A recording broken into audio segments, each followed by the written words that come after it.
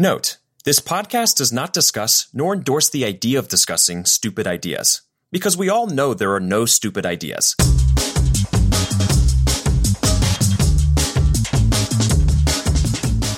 Hello, and welcome to Discussing Stupid, the podcast where we will tackle everything digitally stupid, from stupid users and the crazy things they do, to stupid practices and the people who use them. We'll explore the stupid things we all do, and maybe even come up with a few ideas on how to do things better. And now that I got your attention, let's start discussing stupid.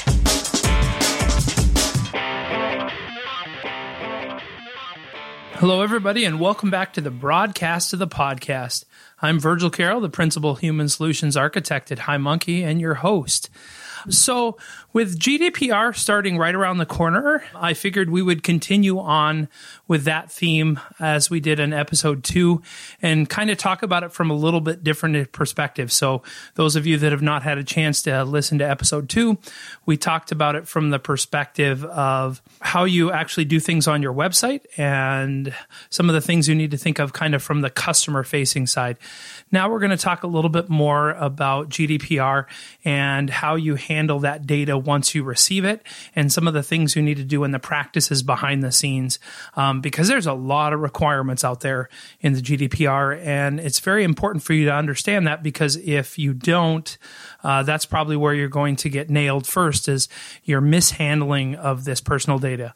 So today joining with me is Liam Cleary. He's the Associate Director and Solution Architect at Protiviti, and probably one of the foremost experts I know in the world of cybersecurity. So I thought I'd bring Liam along and we could have a little chat about GDPR and really your data. Hi, Liam. Thanks for joining us. Why don't we start out by introducing yourself, telling us a little bit about who you are and why you actually have any experience in the world of data privacy. Okay, that's a good question too. So Liam Cleary, originally from the UK, moved to the US about 8 years ago. Originally worked in a large consulting firm, then moved here, kind of took a job at a smaller company, and then kind of grown into working at Protiviti now as one of their architects.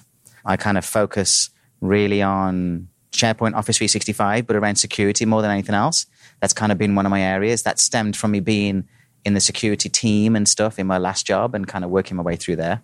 Yeah, I blog about security all the time. I work with clients and we talk about things like that. So from the data privacy, I also like to hack things too.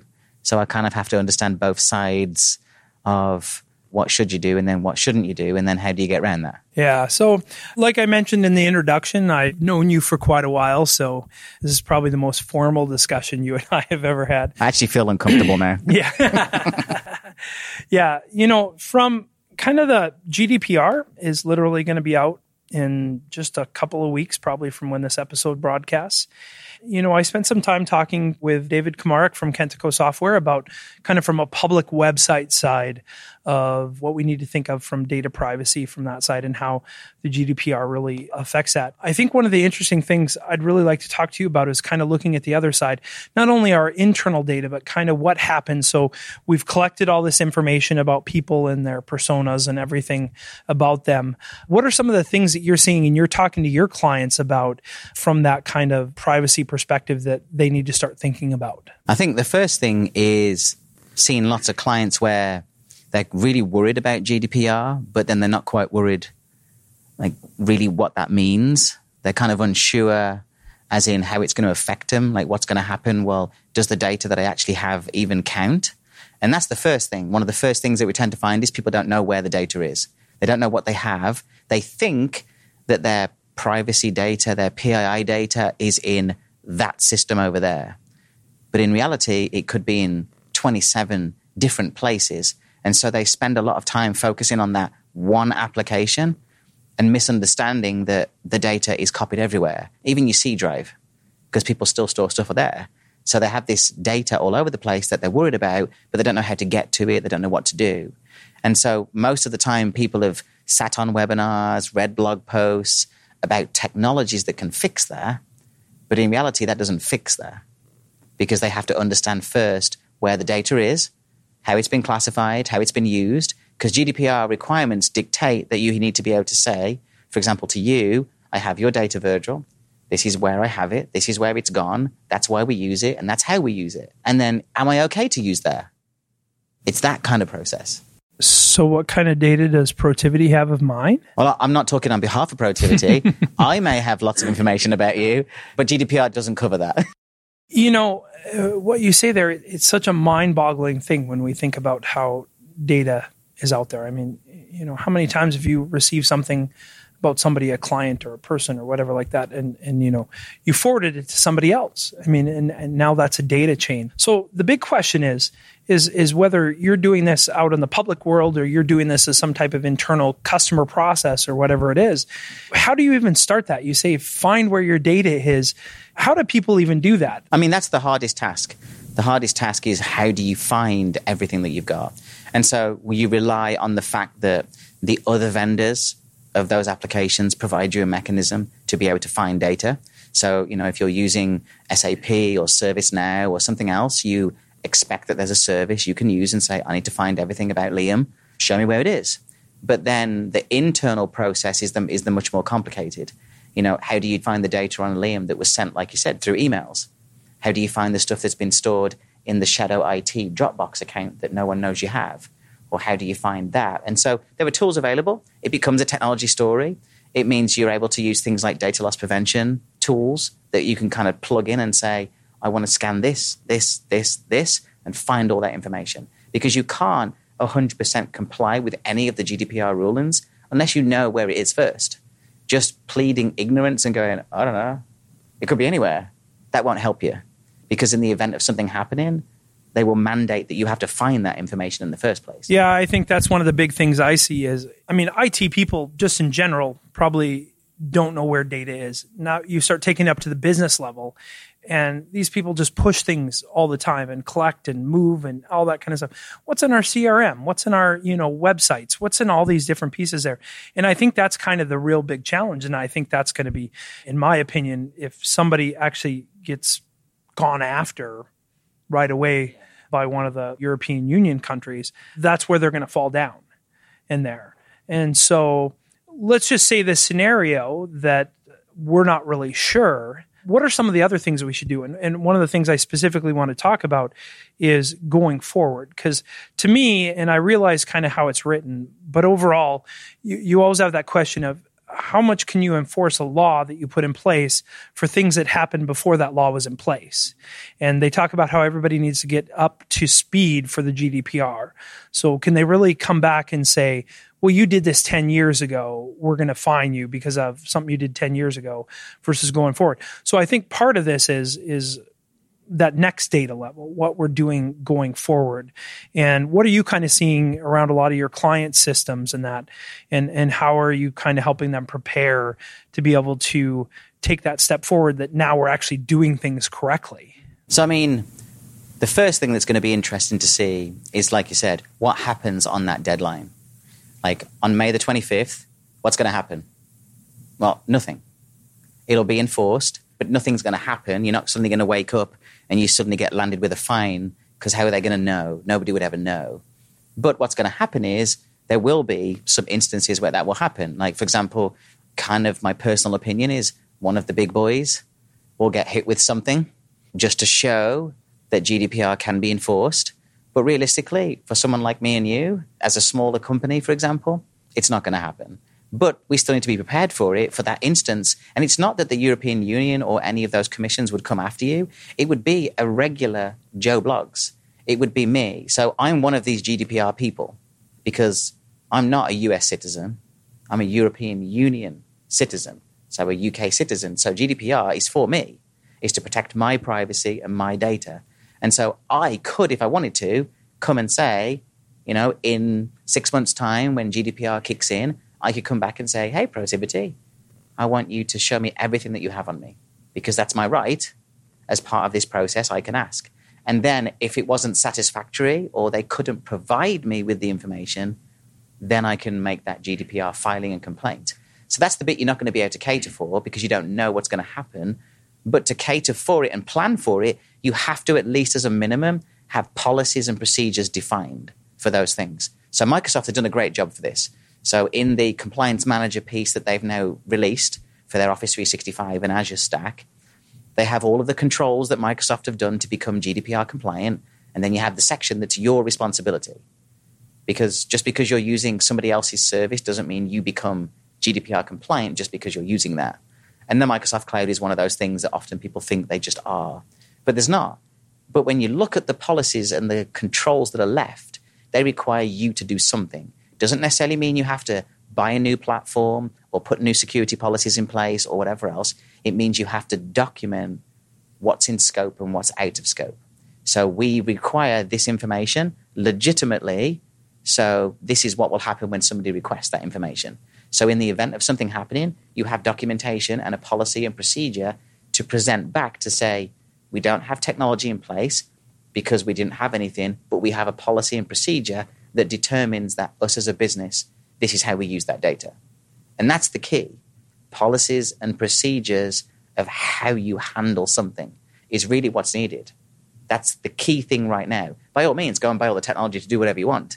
But if you don't have a policy and procedure wrapped around that, in the event of something happening, the technology is not going to help you. Yeah, and I think you bring up a good point, because one of the things I see, especially when you look at this from a business side, is really the fact that so many organizations use third-party providers, third-party tools, third-party applications, systems like 365 and that kind of stuff, to provide them some type of something for their business. You know, you look at the traditional marketing world and you look at the Marketos of the world and all these marketing automation systems. You know, you look at more of content aggregation systems. You look at maybe I'm running my server up inside an Azure, VM instance or something like that. You have all these different pieces that kind of go through there, and you look at it and say, well, it's not only about where your data is, it's also who has access to it. I mean, because let's be honest, there is a truth in that, if you have something in Azure, technically anybody in Azure, or anybody who works for the Azure team could, if they wanted to, gain some level of access to that. But that's kind of the fact. I mean, if you go with a Marketo and you need support for Marketo, they don't give you support by saying, well, we can't see any of your stuff, we can't work with the system. It's just sitting there. They can actually, to a certain extent, gain access. So when you do their terms of service, you're giving them permission basically to say, hey, we trust you. But GDPR is actually taking that up another level. When we start working with these third-party systems, we actually have to manage them as a data partner and actually make sure that whatever compliance we have, they need to be following as well or doing better. Yeah, that's right. And that's where it comes into the controller and the processor idea, which is part of GDPR, that, Microsoft are the controller because they store the information, but so are you. But then Microsoft are also the processor. And especially when you have subcontractors, kind of other vendors in that space too, you kind of have to make sure that you guys have to have your bit, we have to have our bit. And then you as the owner of the content need to know exactly what that other partner, that other vendor is doing with the data. Because when I request that and say, where's my data gone? You need to be able to prove to me and show me where that went and how that data was used. So the whole idea of, somebody buys a mailing list of email addresses and sells it on. Like, this will hopefully mitigate some of that because there's an auditable trail, and there should be an auditable trail of what took place. So I did this. I gave my consent to give that to Virgil. Virgil then passed it on to whatever, and this is what happened. And as long as we have that trail and the audit to go with it, and you can prove that this is what happened, then you'll be fine. But it's when you can't, which is right now. Like now, we have no idea. Like I have no idea what stuff's been used, what's not. We have no idea.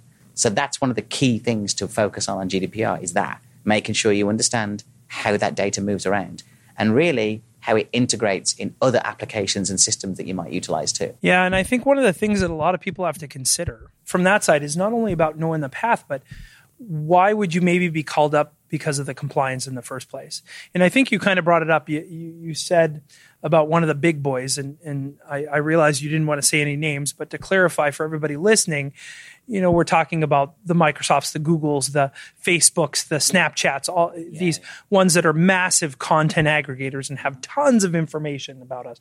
And that's really what we're talking about. But from that side, you kind of look at it. Why is somebody, an EU citizen, going to go to their country GDPR office and file a request for that information, or go to you and file it and then file a complaint on that? It's probably not because I love you and think you're awesome. It's going to be because I have some kind of issue. And I think Facebook, I'm unbelievably curious to see what happens in May with Facebook. They may be the first one. They may be the first one. Just may. I don't know for sure. We've had this big thing. But even from a company standpoint, if you're a company that has a public image and you're a company that had this customer that's disgruntled or anything like that, you really do have this opportunity where somebody's going to say, hey, I want to see all my data. And what are you going to do from that? So, and you look at the nature of our world today, and frankly, we use technology to get back at other people on a very regular basis. And so one of the things I think is going to also be interesting about the GDPR is going to be how many challenges it gets right up front as well, because people are using it to try and damage the reputation of somebody else. The other thing that I think is very interesting from that, and I'd be kind of curious of your opinion on this, is I feel like the one thing the GDPR does is it does a lot of protections, but is also taking away anybody's personal responsibility. It's basically saying, do what you want with your own data. Everybody else has to worry about it once you give it to them. Yeah, I mean, it kind of does do that. I mean, it's kind of, I suppose, if you flip it the other way around, the purpose of the GDPR is for the protection of privacy of the individual. So it's you and me, it's my protection, and that's based on the risk that's associated to that information if it was to be leaked or used in some other way. That's what it comes down to. And it's very specific language around risk, especially if it's children, for example. They have very specific language around content that's children's and the risk that's associated to that. And so when it comes to that, it is really about us. It's not meant to be nice and pleasant to the organizations that have to store that information. Because in the past, as we know, I mean, just based on the news right now, you can see that the privacy of the individual has always been left as the last thing, that by the very nature of you wanting to use a service, it's, well, we've got access to everything now. And whether you like it or not, that's what happens. And so you know that from the European Union, and if we take some specific countries in there, so take Germany, for example, their policies and procedures and rulings are very, very strict. And so there had to be a change, because no longer do people in Germany just work with people in Germany. They work with countries all over the place. And so now it becomes much more complicated to say, well, if I am storing that information, then, you have to make sure it's done. But there's still wiggle room in the GDPR. So, for example, I used a real-world example the other day on a webinar that I gave with Fitz, and we talked about GDPR. And I said, think of the logic here. You apply for a credit card. So you call up the bank and you say, I would like a credit card. And they say, yes. And they say, we need to do a credit check on you. And you say, no. Where does that leave you? Well, you can't get a credit card now. And then you're like, well, but because you declined your consent. And you're like, well, no, that's really silly, because I wanted the credit card. So that consent is no longer yours, because under what's called legitimate interest in GDPR, I can overrule that as the bank and say, well, in legitimate interest of our business and for what you wanted, I don't need your consent to do something with that data, which is hand it off to the next place, to Experian or whatever else, to get a credit check and then make a decision, because it's legitimate interest of you and me as the organization, as the end user. So there's still wiggle room in there to be able to not necessarily circumvent it, but to make sure that somebody isn't just being, a bit of a turd, really, and saying, no, you can't do anything. I mean, think of the logic. I want to be forgotten, but I still want access. Fundamentally flawed in that logic. So there's still provisions in there for you as a company, as an organization, as a global entity, to have some control over what happens. And you just need to provide a mechanism to say, this is what's going to happen. Yeah, I just did a report for one of my educational clients, and part of that was about like a contact form. So you have a contact form, somebody fills out that contact form. The purpose for that is so you can contact me, not so that you can market to me, not so that you can do all this other stuff. But one of the things they were concerned about, well, what happens if that contact turns into a prospective student who actually starts filling out an application and all that kind of stuff? That's kind of when that legitimate business reason comes into play. And as I interpret it, they're no longer really required by the GDPR to be as responsible per se. But the other thing I think that brought up too, that was one of the things is, this is an educational institution that's funded by the U.S. government or by a state government in that particular thing. But it's a U.S. based government entity being held to task by another government entity in another country or in the entire European Union. And I think that to me is going to be one of the more interesting scenarios, because I actually did a lot of research and I tried to find one instance about where had ever sued a US-based government entity. And besides maybe some of the things at the federal government, that just doesn't happen. And so where I kind of went to that client is I said, okay, the chances that anybody's ever going to come after you is probably nil to none. The chances that the GDPR could actually enforce anything against you, that could just be, in my mind, sheer entertainment to watch and say, we're going to hold you to our stuff over here accountable because we had a kid from the Netherlands that decided to apply to school at your college. But at the same time, I said, take it as a good practice. If you want to show yourself as being a responsible member of society, this is things that you can do, is to actually help people understand your data. But overall, from that side, it is. To me, I feel like where you're hearing a lot of it in the US especially is it's this really significant change that maybe doesn't have a lot of impact on us. But there's a lot of organizations that want to make money off it. Therefore, they send you these emails and they have all these webinars where it's like, if you don't get that done, you are doomed. And I get a lot of clients that come and say, are we doomed? And I say, well, you actually sell only to the state of Minnesota. So no. In that. But if you happen to start selling over there, you're going to have to comply with those. But I also have clients that have headquarters, near me, that have offices all around the world. And that's very different.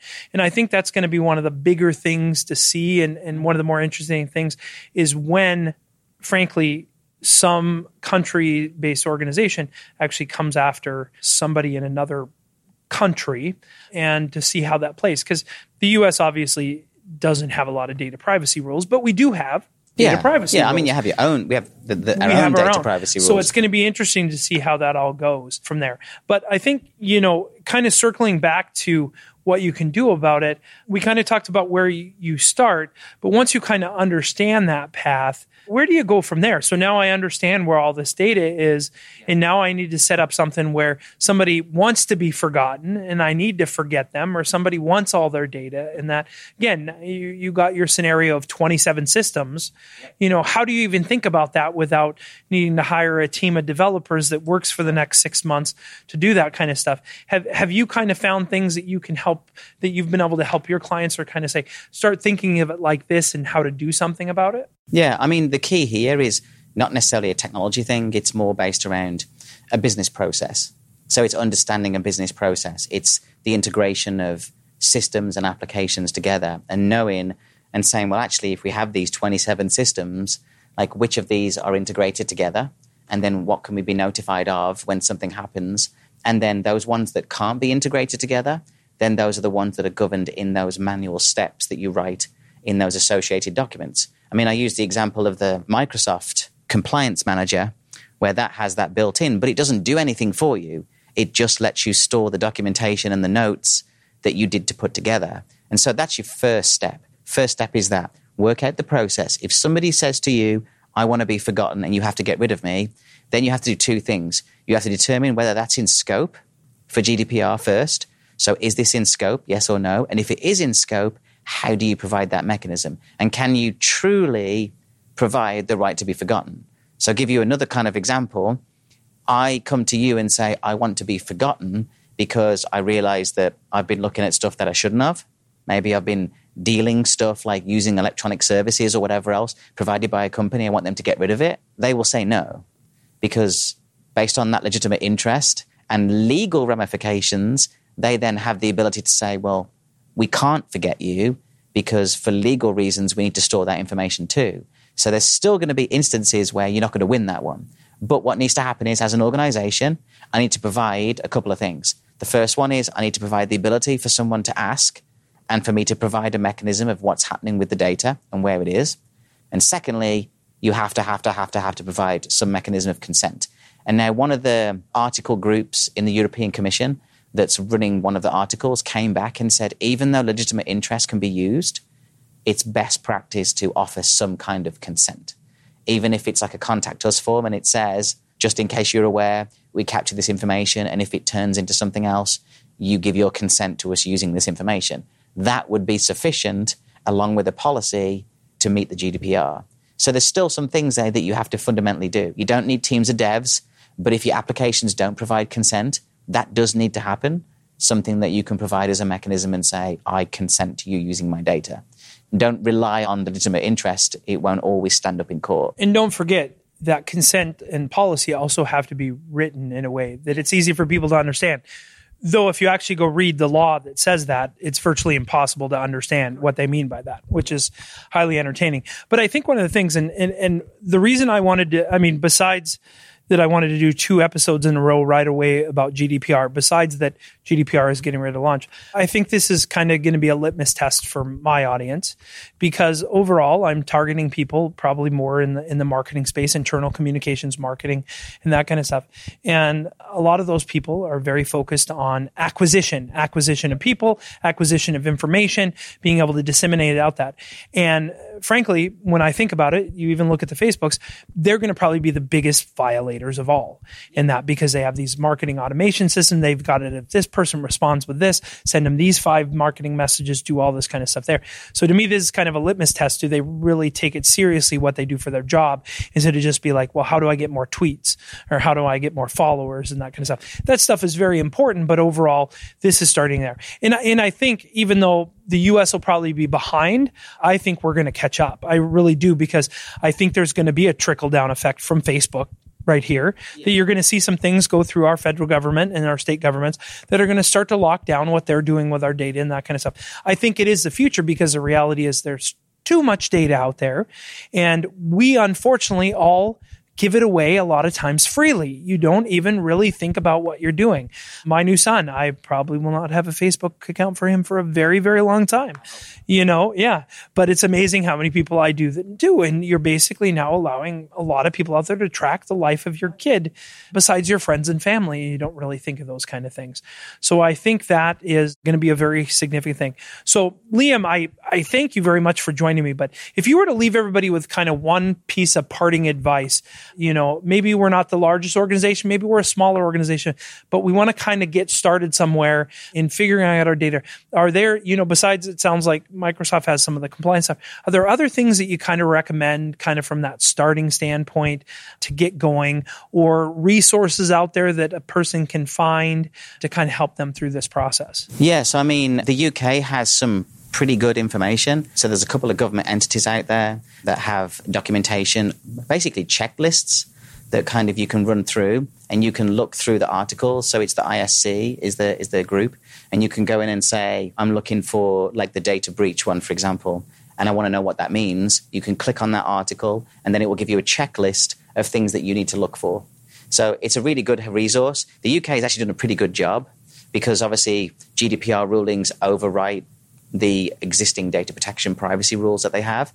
And so they've done a great job of doing that. So if you want to look at something, that's kind of the place where you would go. I suppose as like a parting thing, the most important thing would be spend some time identifying where your data is. As much as that's a laborious task, that's the first thing to notice. And then understand whether it's in scope or not. Is it truly PII data from other people that you're utilizing?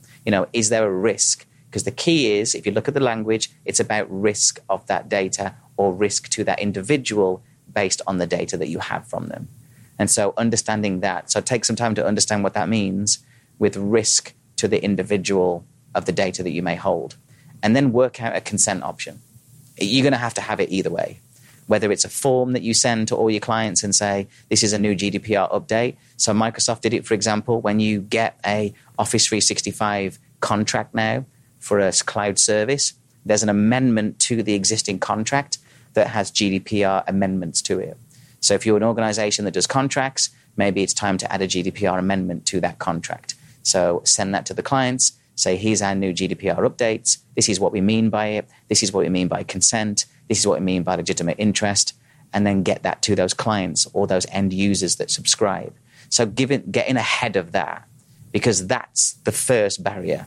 Did you ask for consent? Yes or no?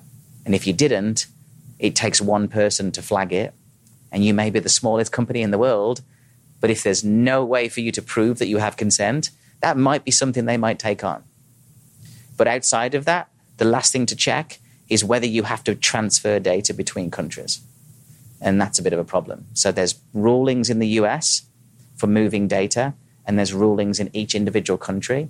And when you look at GDPR, it spans over all of Europe and everywhere else. But some of those rulings override that. GDPR overrules somewhere else. And then in the US and across to Europe, we have what's called EU model clauses that allow the transfer of data. But understand that if you have to transfer data from one country to another, what effects does that have on your GDPR compliance? And then I suppose my final thing for you is just make sure you understand what GDPR is first. Like actually just understand what it means to your organization, because not everything in there is what you have to worry about. And I think, like you said, you see a webinar, you read a blog post, as you said, the word doomed. Like, you're not doomed. You just need to make provisions for that. Like, just understand it and say, oh, this is what I actually have to do. That's all I need to do. Well, that's some great advice and sounds simple, easy peasy. Just put it in place. But I'll make sure that we add the websites you mentioned into the show notes. And I really appreciate you joining me to talk about GDPR. I think that this is something very significant, especially when you start dealing with customers. If you have customers, which virtually every business and entity in the world has, whether it's internal or external, you have customers, you have people that you need to worry about. And this is something significant. It's going to be really entertaining. I'm thinking that 6 months from now, I'd like to do a follow-up episode that kind of looks at GDPR 6 months later and see how what happened. What happened? Did our world change? Is Facebook no more? What really goes down with that? So thank you very much for joining me, Liam, and really appreciate you taking your time to talk about GDPR with us today. Cool. Thank you for having us.